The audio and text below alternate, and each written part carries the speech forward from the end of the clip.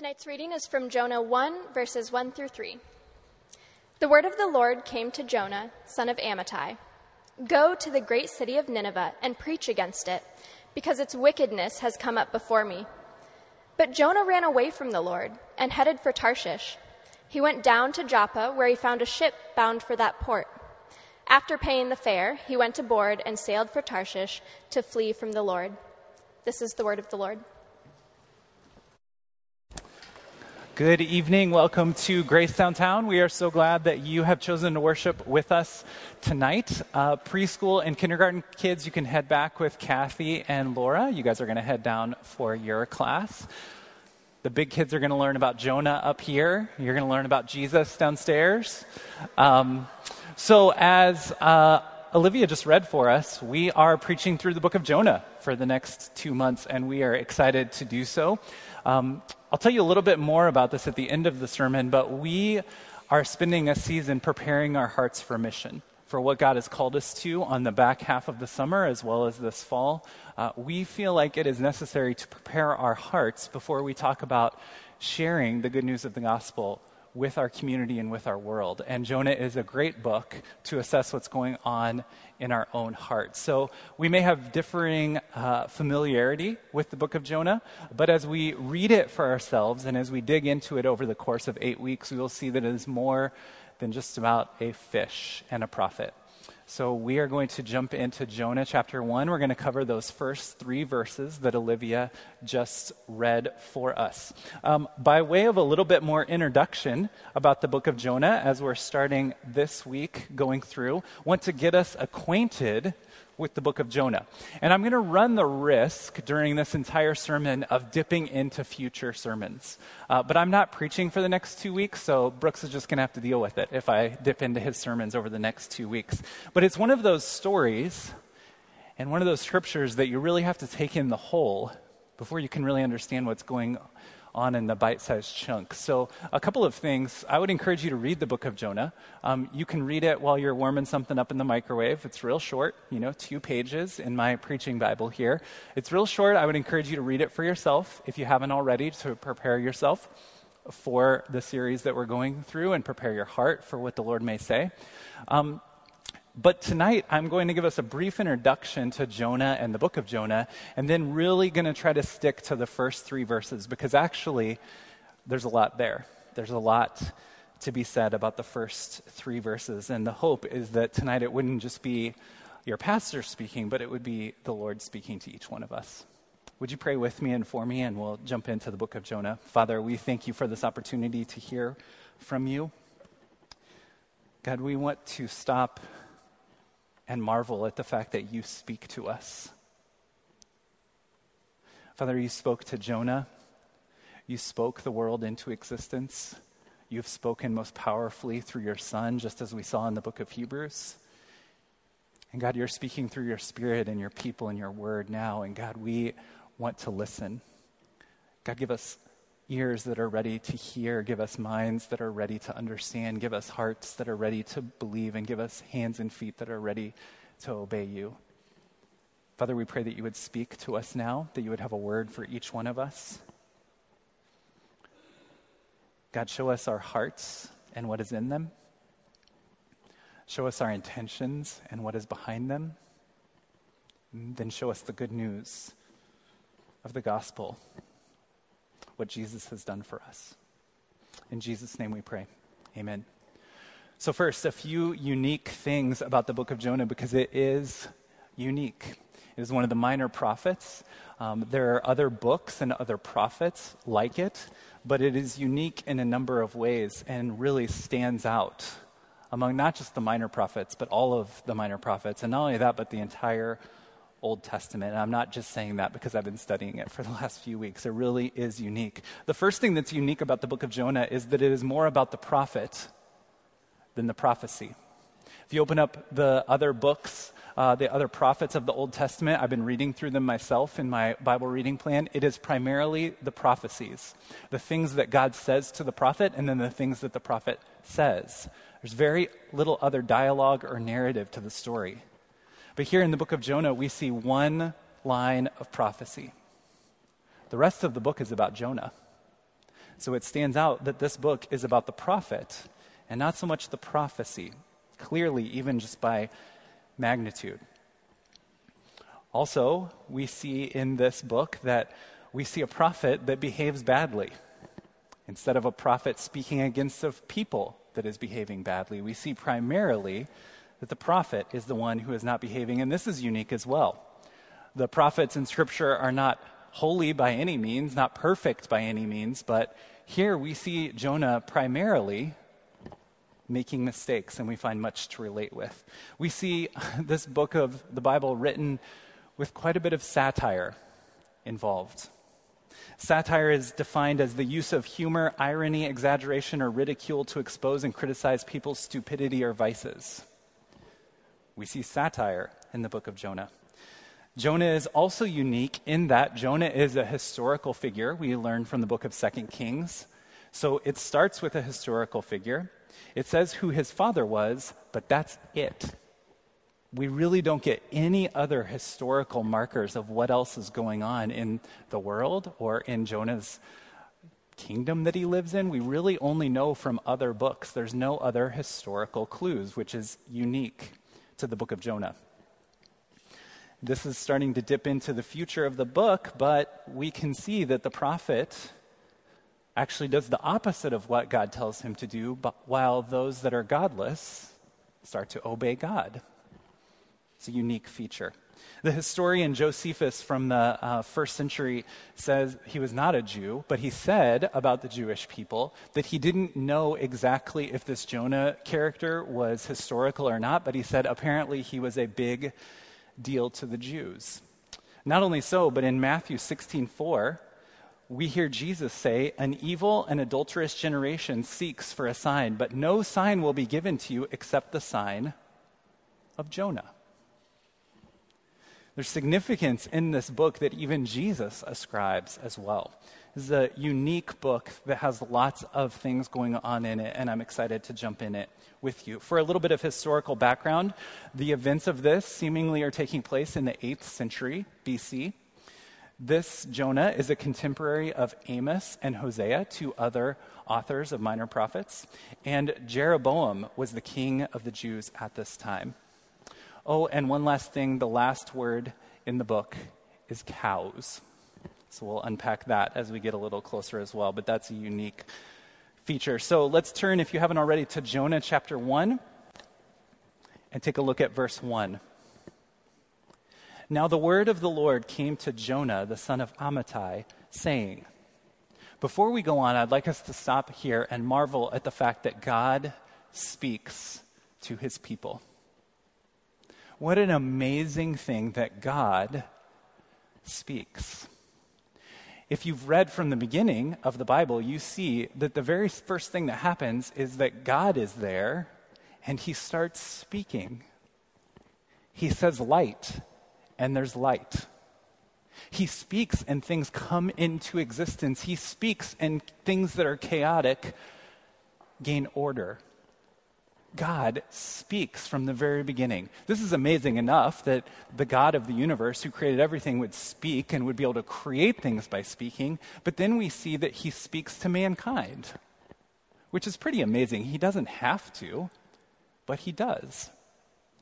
And what's even more amazing is that mankind, though made for perfect relationship with God, choose to go their own way, choose to break that relationship with their Heavenly Father, and then God still speaks. What an amazing, marvelous, merciful thing that God continues to speak to mankind even after mankind closes their ears to God. What an amazing thing that God speaks. We read in the book of Hebrews, from the very beginning of the book of Hebrews, that in the past God spoke through many prophets, but now he has spoken through his Son. It's a powerful thing to hear the voice of God, and it's an act of grace that we can even hear his voice. See, Jonah nor the Jewish people had been perfect. Even though they were called and set apart to be God's people to this point, they were not perfect. But God still speaks.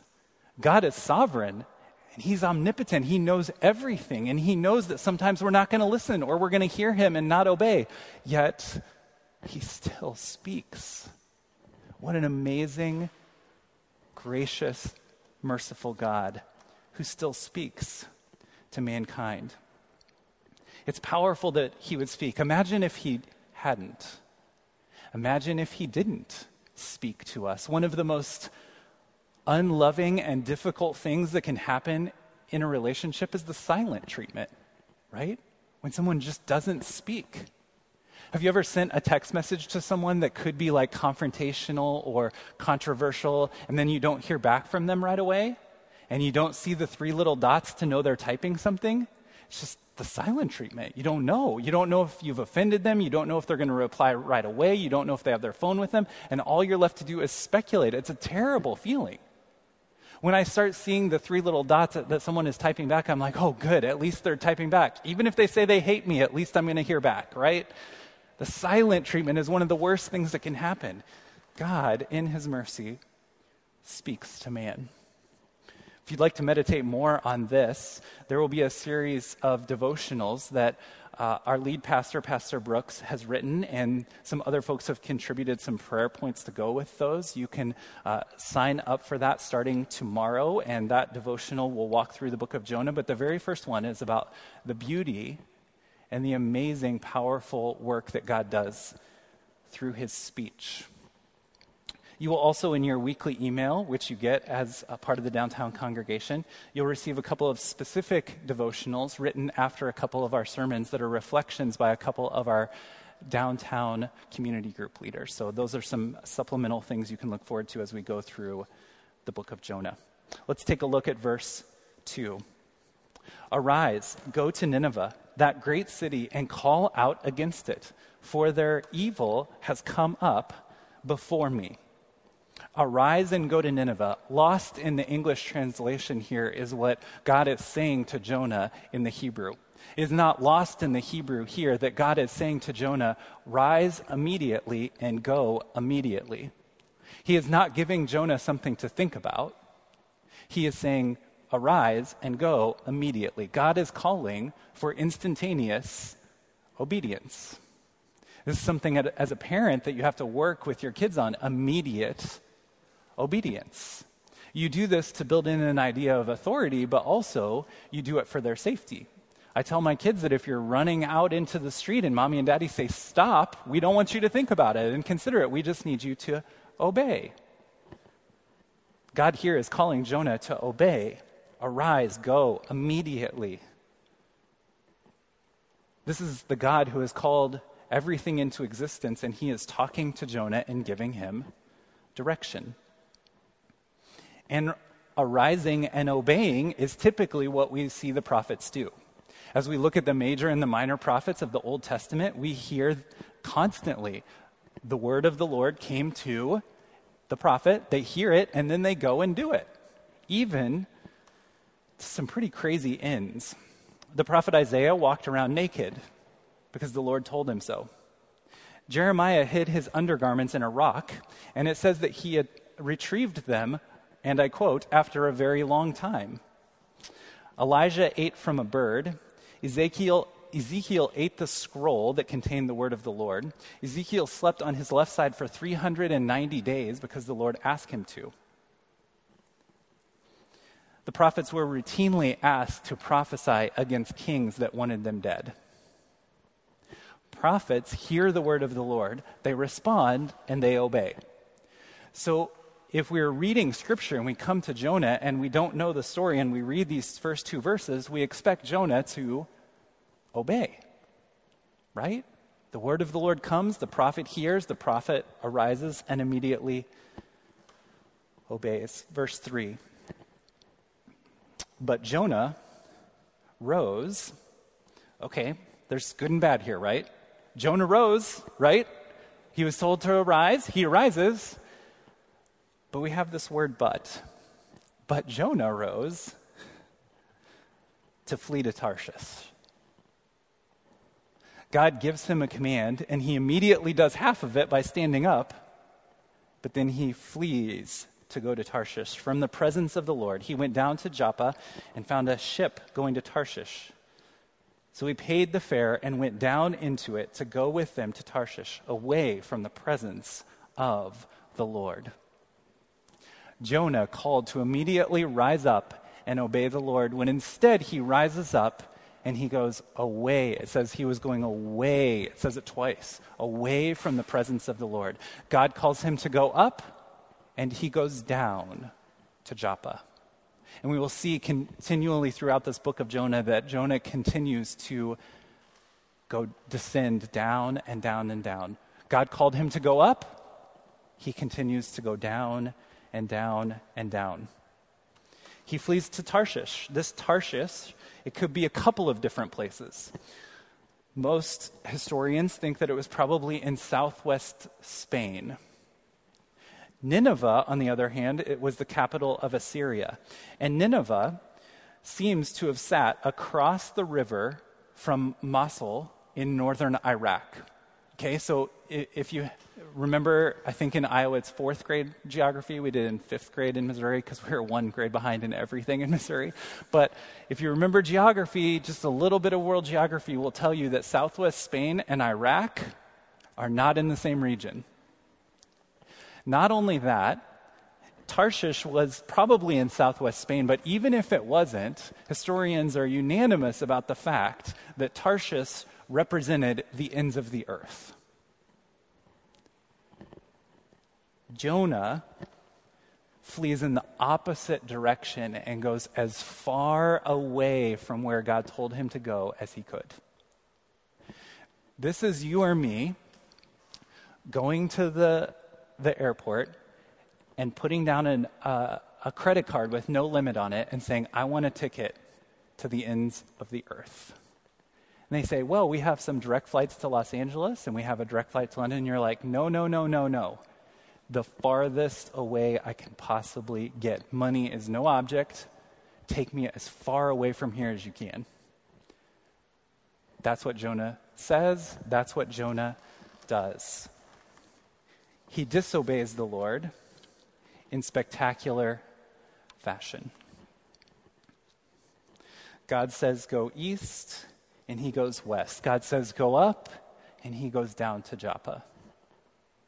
Jonah flees, and we're told that he is trying to get away from the presence of the Lord. So this begs the question, why would Jonah hear the clear call of God and turn and go the other way? We're going to talk about that. But as we do, we also need to ask the question, why do we hear the clear call of God and turn and go the other way? We will wait and see more reasons why Jonah's heart is revealed throughout the book. We'll see more and more reasons why he didn't do what the Lord asked him to do. But here, just in these first 3 verses, we see a foreshadowing. And there's some conclusions we can draw for why Jonah turned and did not obey the Lord, and also why we do as well. So, number 1, why would Jonah hear the clear call of God and turn away? And why do we? First, Jonah was unique because he was called to prophesy to a Gentile nation.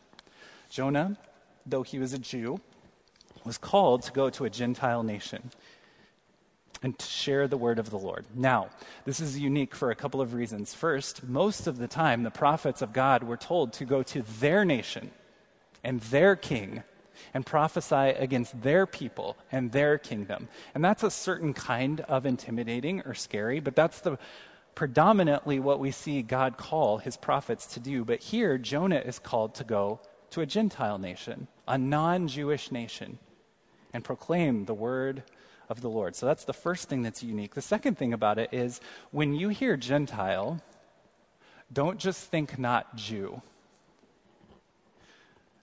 First off, Gentiles and Jews had a complicated relationship in the ancient world, for one thing. But secondly, this was a particular Gentile nation, that there had been animosity with the Jewish people really from the beginning. We need to learn a little bit about the Ninevites so we can see the full scope of why Jonah did not want to obey the Lord. Nineveh was referred to 22 times in the Old Testament. As I said earlier, Nineveh is the capital of Assyria, across the river from Iraq.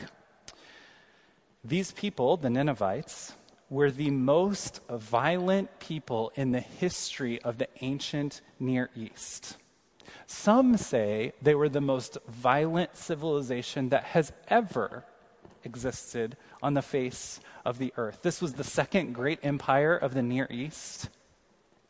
They were known for impaling their enemies, skinning their enemies, and putting their heads of their enemies on the wall of the city. They were also known for ripping the limbs off of their enemies, but leaving one arm so they could shake their hands to mock them as they died. This violence was particularly awful towards Jewish people. There are some ancient artifacts that they found in the last century called the Lachish reliefs, where there is a series of stone engravings of the exploits of the people of Nineveh. And I wanted to show some pictures up here, but I knew that my kids and possibly other people's kids would be up here, and this is some violent imagery. These folks were savage, especially against their enemy. These are the people that God called them to go to. You can start to see, while even though Jonah heard clearly the word of the Lord, he was hesitant to obey what the Lord asked him to do. The second reason he didn't go is what we're leading into here. His personal safety was at stake. He feared for his life. He was afraid for his own personal safety. He was afraid that even though God told him to go, he would show up and they would just say, it's a Jew, and they would do all those terrible things to him as well. So he feared for his personal safety. Third, God's command did not fit his presuppositions. Remember, we need to keep two things in mind here before we throw stones at Jonah. We have to see here that this did not fit his presuppositions of who God was and how God acted. In the past, God had called the prophets of God to go to their own people, to their own kings, to tell them the word of the Lord, or how they had been sinning, or how they were idolatrous after the things of this world. But here, Jonah is told to go to this Gentile nation. And it's against his presuppositions, because here's the thing. God knows, or Jonah knows, that when God speaks, things happen. We're going to learn more about this as we go through, but we can deduct, even from reading the rest of the Old Testament and the things that lead up to this, that if God is telling Jonah to go and proclaim this message to the Ninevites, some will repent. And they will be offered the grace of God.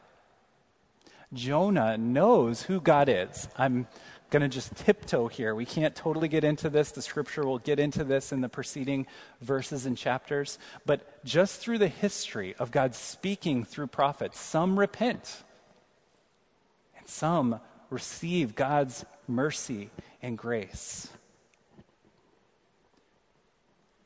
God's command to go and to possibly save some of the Ninevites did not meet the presuppositions that Jonah had. It scrambled his categories. It made no sense to him, and so he fled God's command. He ultimately knew that he could not flee the presence of God, but he could flee the presence of God's command. From the very beginning, God had told mankind that they had a choice to follow him or to go their own way. In Genesis chapter 4, God is speaking to Cain. And he is telling Cain, he's warning Cain that sin is after him. And he says, be careful, sin may rule over you. In the English, it's been translated differently, but in Hebrew, it says, sin may or might rule over you, meaning you have a choice. That sin is powerful, but you have a choice to obey God or not. In Deuteronomy chapter 30, God says 3 times to his people, I set before you life and death, blessing and curses. Choose today whom you will serve. Jonah, like God's people for centuries, is given the choice. Are you going to obey God, or are you going to flee the command of God? Back to the idea of presuppositions, Tim Keller points out that before we physically run away from God, our hearts have already run away from God internally. We know by Jonah's fleeing and going the opposite direction that something in his heart had already turned from God.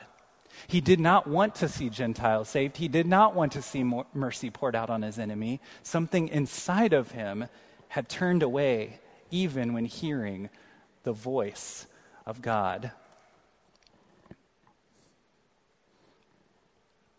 Rosemary Nixon is a theologian who points out that if our enemies repent and obey, it only shows our own lack of obedience. Jonah knew in his own heart that he was disobedient.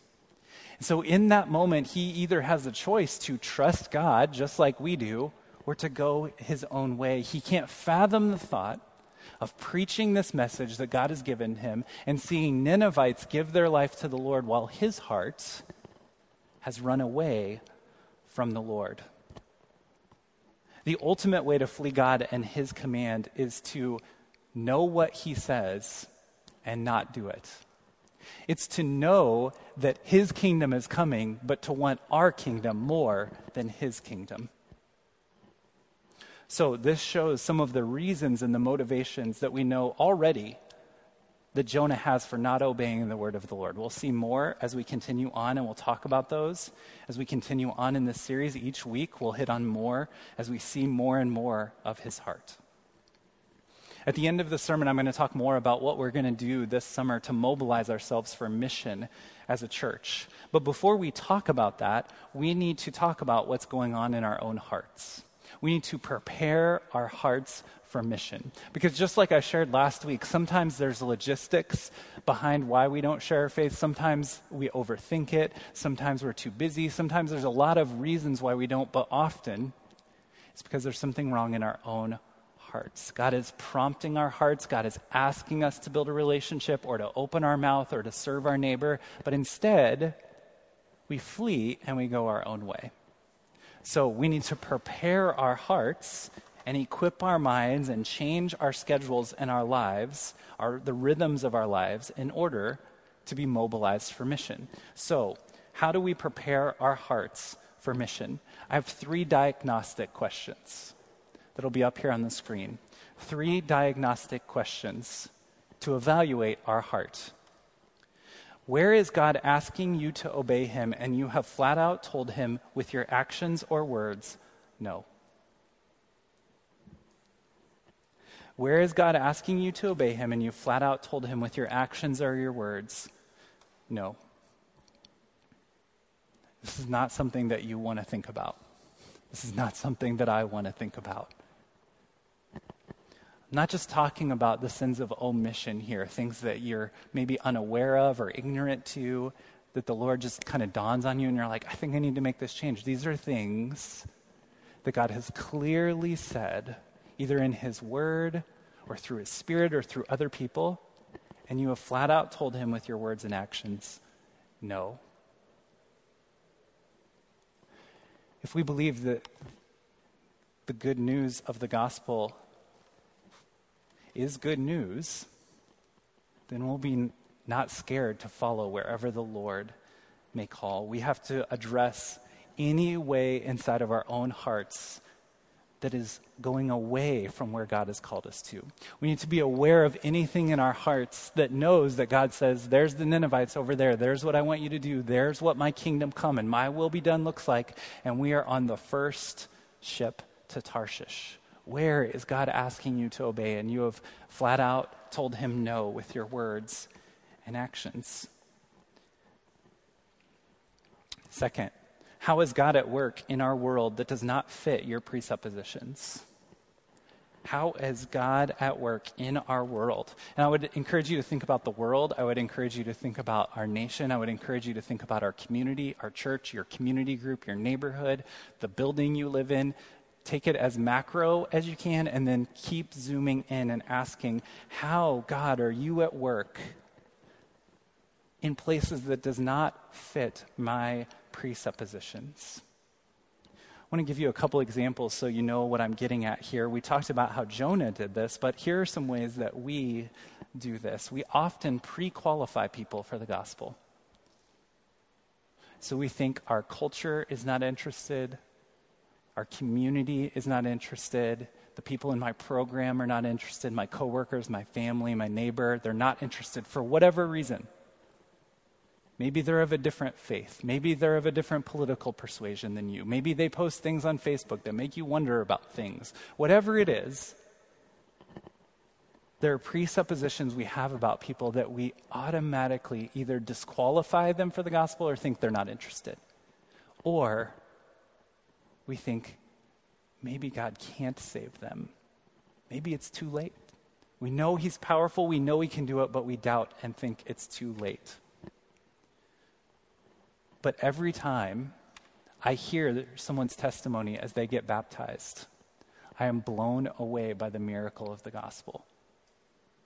Every time I hear someone's testimony in community group or as they get baptized, I am blown away by the beauty and the power of the gospel. Because whether you're a church kid and you were raised in the church and you grew up in a Christian family, or whether you spent the first half of your adult life living for your own flesh and then you came to Jesus, it's all a miracle, right? It's all a miracle that God would save us who have fled and gone our own way. It's amazing that God would save any of us.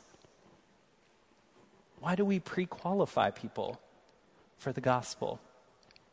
The beauty of the gospel is while we were yet sinners, while we were enemies of God, while we were running away from God. This is what Romans 5 through 10 is talking about. The state of our hearts, the state of our lives before Jesus saved us.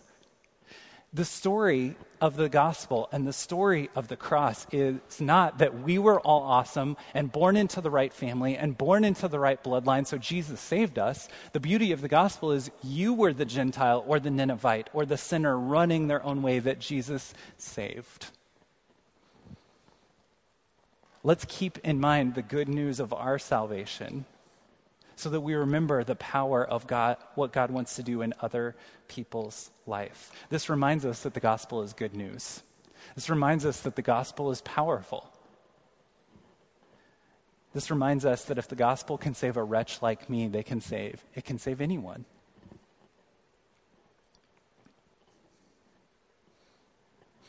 An example of how we have adjusted things to be in line with what we feel like God is calling us to do at the downtown church is that over the last few years, we have seen God increasingly working among grad students and international students. This does not mean we're ignoring all other demographics, but it got to the point where someone asked the question, should we focus on international students? And it got to the point where it's like, we have to disobey God and flee and go to Tarshish if we're not. Right now, it's still that, but it's grad students right now. There are so many grad students in this church. There are so many grad students that are hungry for community and the gospel, especially after this year that we've had with COVID. If we ignore that group, we're just fleeing and going the other direction. So where do you have presuppositions where you need to align yourself where God is already wanting to work? This may look like adding to your list of people to bless with the good news of the gospel this summer, someone that is currently not on your radar or that you have already said in your mind is not interested in the gospel. What does it look like to bless them? What does it look like to share the good news with them? The third diagnostic question is, what needs to be reordered in your schedule in order to bless others? We're going to keep talking about this over the course of the summer as we mobilize and equip ourselves to bless. But bless is just a simple acronym that reminds us what it looks like to do lifestyle evangelism. We begin with prayer, we listen to God and others, we eat with others, we serve others, and we share our story with others. What needs to change in your rhythms, in your schedule, in your priority in order to bless those around you? It may mean cutting some good things out of your schedule that aren't the best things. It may mean deactivating your Netflix account. It may mean joining some activity in our community so that you can interact with more people that are not currently believers. It may mean spending more time with your neighbors or your loved ones. It may be reorienting your life and your priorities to spend more time with someone that annoys you or that you don't like. What needs to be reordered in our lives in order to bless those who God is calling us to bless? If you are a believer in Jesus Christ, then God's word says that you are a vessel of mercy. That means you carry around the mercy and the grace and the good news of the gospel, the Spirit of the living God with you wherever you go. We don't get to choose who God saves. We can just ask God to use us. Who does God want to save and who does God want to bless? Using you, using your family, using your community group, using this church to reach. We need to be open to whatever God calls us to do. As I said, we're doing all these things to be obedient to the Word of God, but we also are entering into a season of mobilizing ourselves for the mission that God has called us to. So a few things that we are going to do in order to mobilize ourselves that we need to prepare our heart for. One is coming up in just a few short weeks, July 18th, we will start re-enrolling in community groups. So we will have a list as of July 11th of who all are leading community groups and what night a week and where they're meeting and all that information. And then everyone will re-sign up for community groups, either re-enrolling in your current community group or signing up for a new community group. That's in order to be ready for whoever God would save and bring into our church in the fall. June 28th through July 4th, we are not meeting as community groups, and that entire week we are asking you to pick someone to bless, to pray for, to listen to eat with, to serve, to share your story with. Be praying about who you would meet with during that time of June 28th through July 4th. That whole week, who would you bless? On July 18th, we are not having service as normal in this building, but we are going out and we are taking our faith in action and we are being the church in the community and doing service projects that Sunday evening on July 18th to bless our community. We'll have our fall kickoff the Sunday right before school starts, where we'll have a cookout outside after church and invite people to come in and enjoy fellowship and food together with our church. And then this fall, the week after Labor Day, we'll start a series called Encountering Jesus, where we will look at Scripture and look at people's encounters with Jesus, and we will ask people to consider those encounters with Jesus and have an encounter with Jesus themselves. So these are some ways that we want to mobilize the church for the purpose of mission and sharing the good news of the gospel. These things will equip our minds. These things will equip our hands. These things will add some group accountability. This is something that we can all prayerfully do together. But first, we need to prepare our hearts for mission. Otherwise, we will spectacularly fail or we will succeed at the wrong things. So we need to prepare our hearts for mission. Would you spend a moment with me as we close the sermon part of tonight and ask the Lord to show you what He would have you see in light of this sermon tonight? Just spend a moment doing that. I asked some diagnostic questions there. Even spend a moment here now asking the Lord to speak to you, and I will wrap up the sermon in prayer.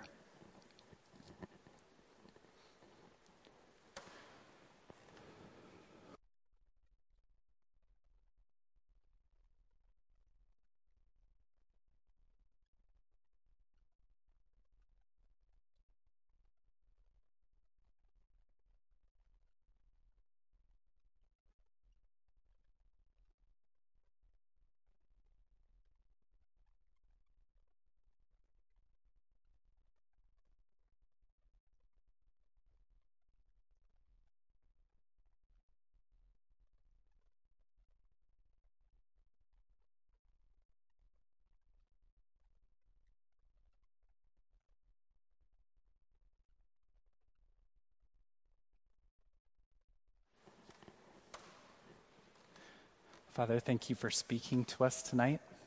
Thank you for the grace and the mercy of us just hearing your voice. God, we pray that you would continue to speak to us tonight and as we start our week. God, show us even the intentions of our heart. Show us where we have fled from your presence. Show us where we have, with our words or actions, not obeyed you. Father, would you show us where you are at work in our world and in our community and in our church? God, we want to be a part of what you are doing. We want to be a part of you saving many in our community and in our world. God, we want to be vessels of your mercy. We want to see your Spirit pour through your church and do amazing things for your name's sake. God, would you show us what's in our heart, what we need to change, what our motives are that are false? God, would you show us what you want your priorities to be in our life? God, would you show us who and how we need to bless those around us? God, the enemy would love to jump in and would love to cut this off right away and would love to distract us from what you're calling us to do. God, would you speak in a way that we know it is your voice? Would you show us what we need to see through your Spirit, your word, and your people?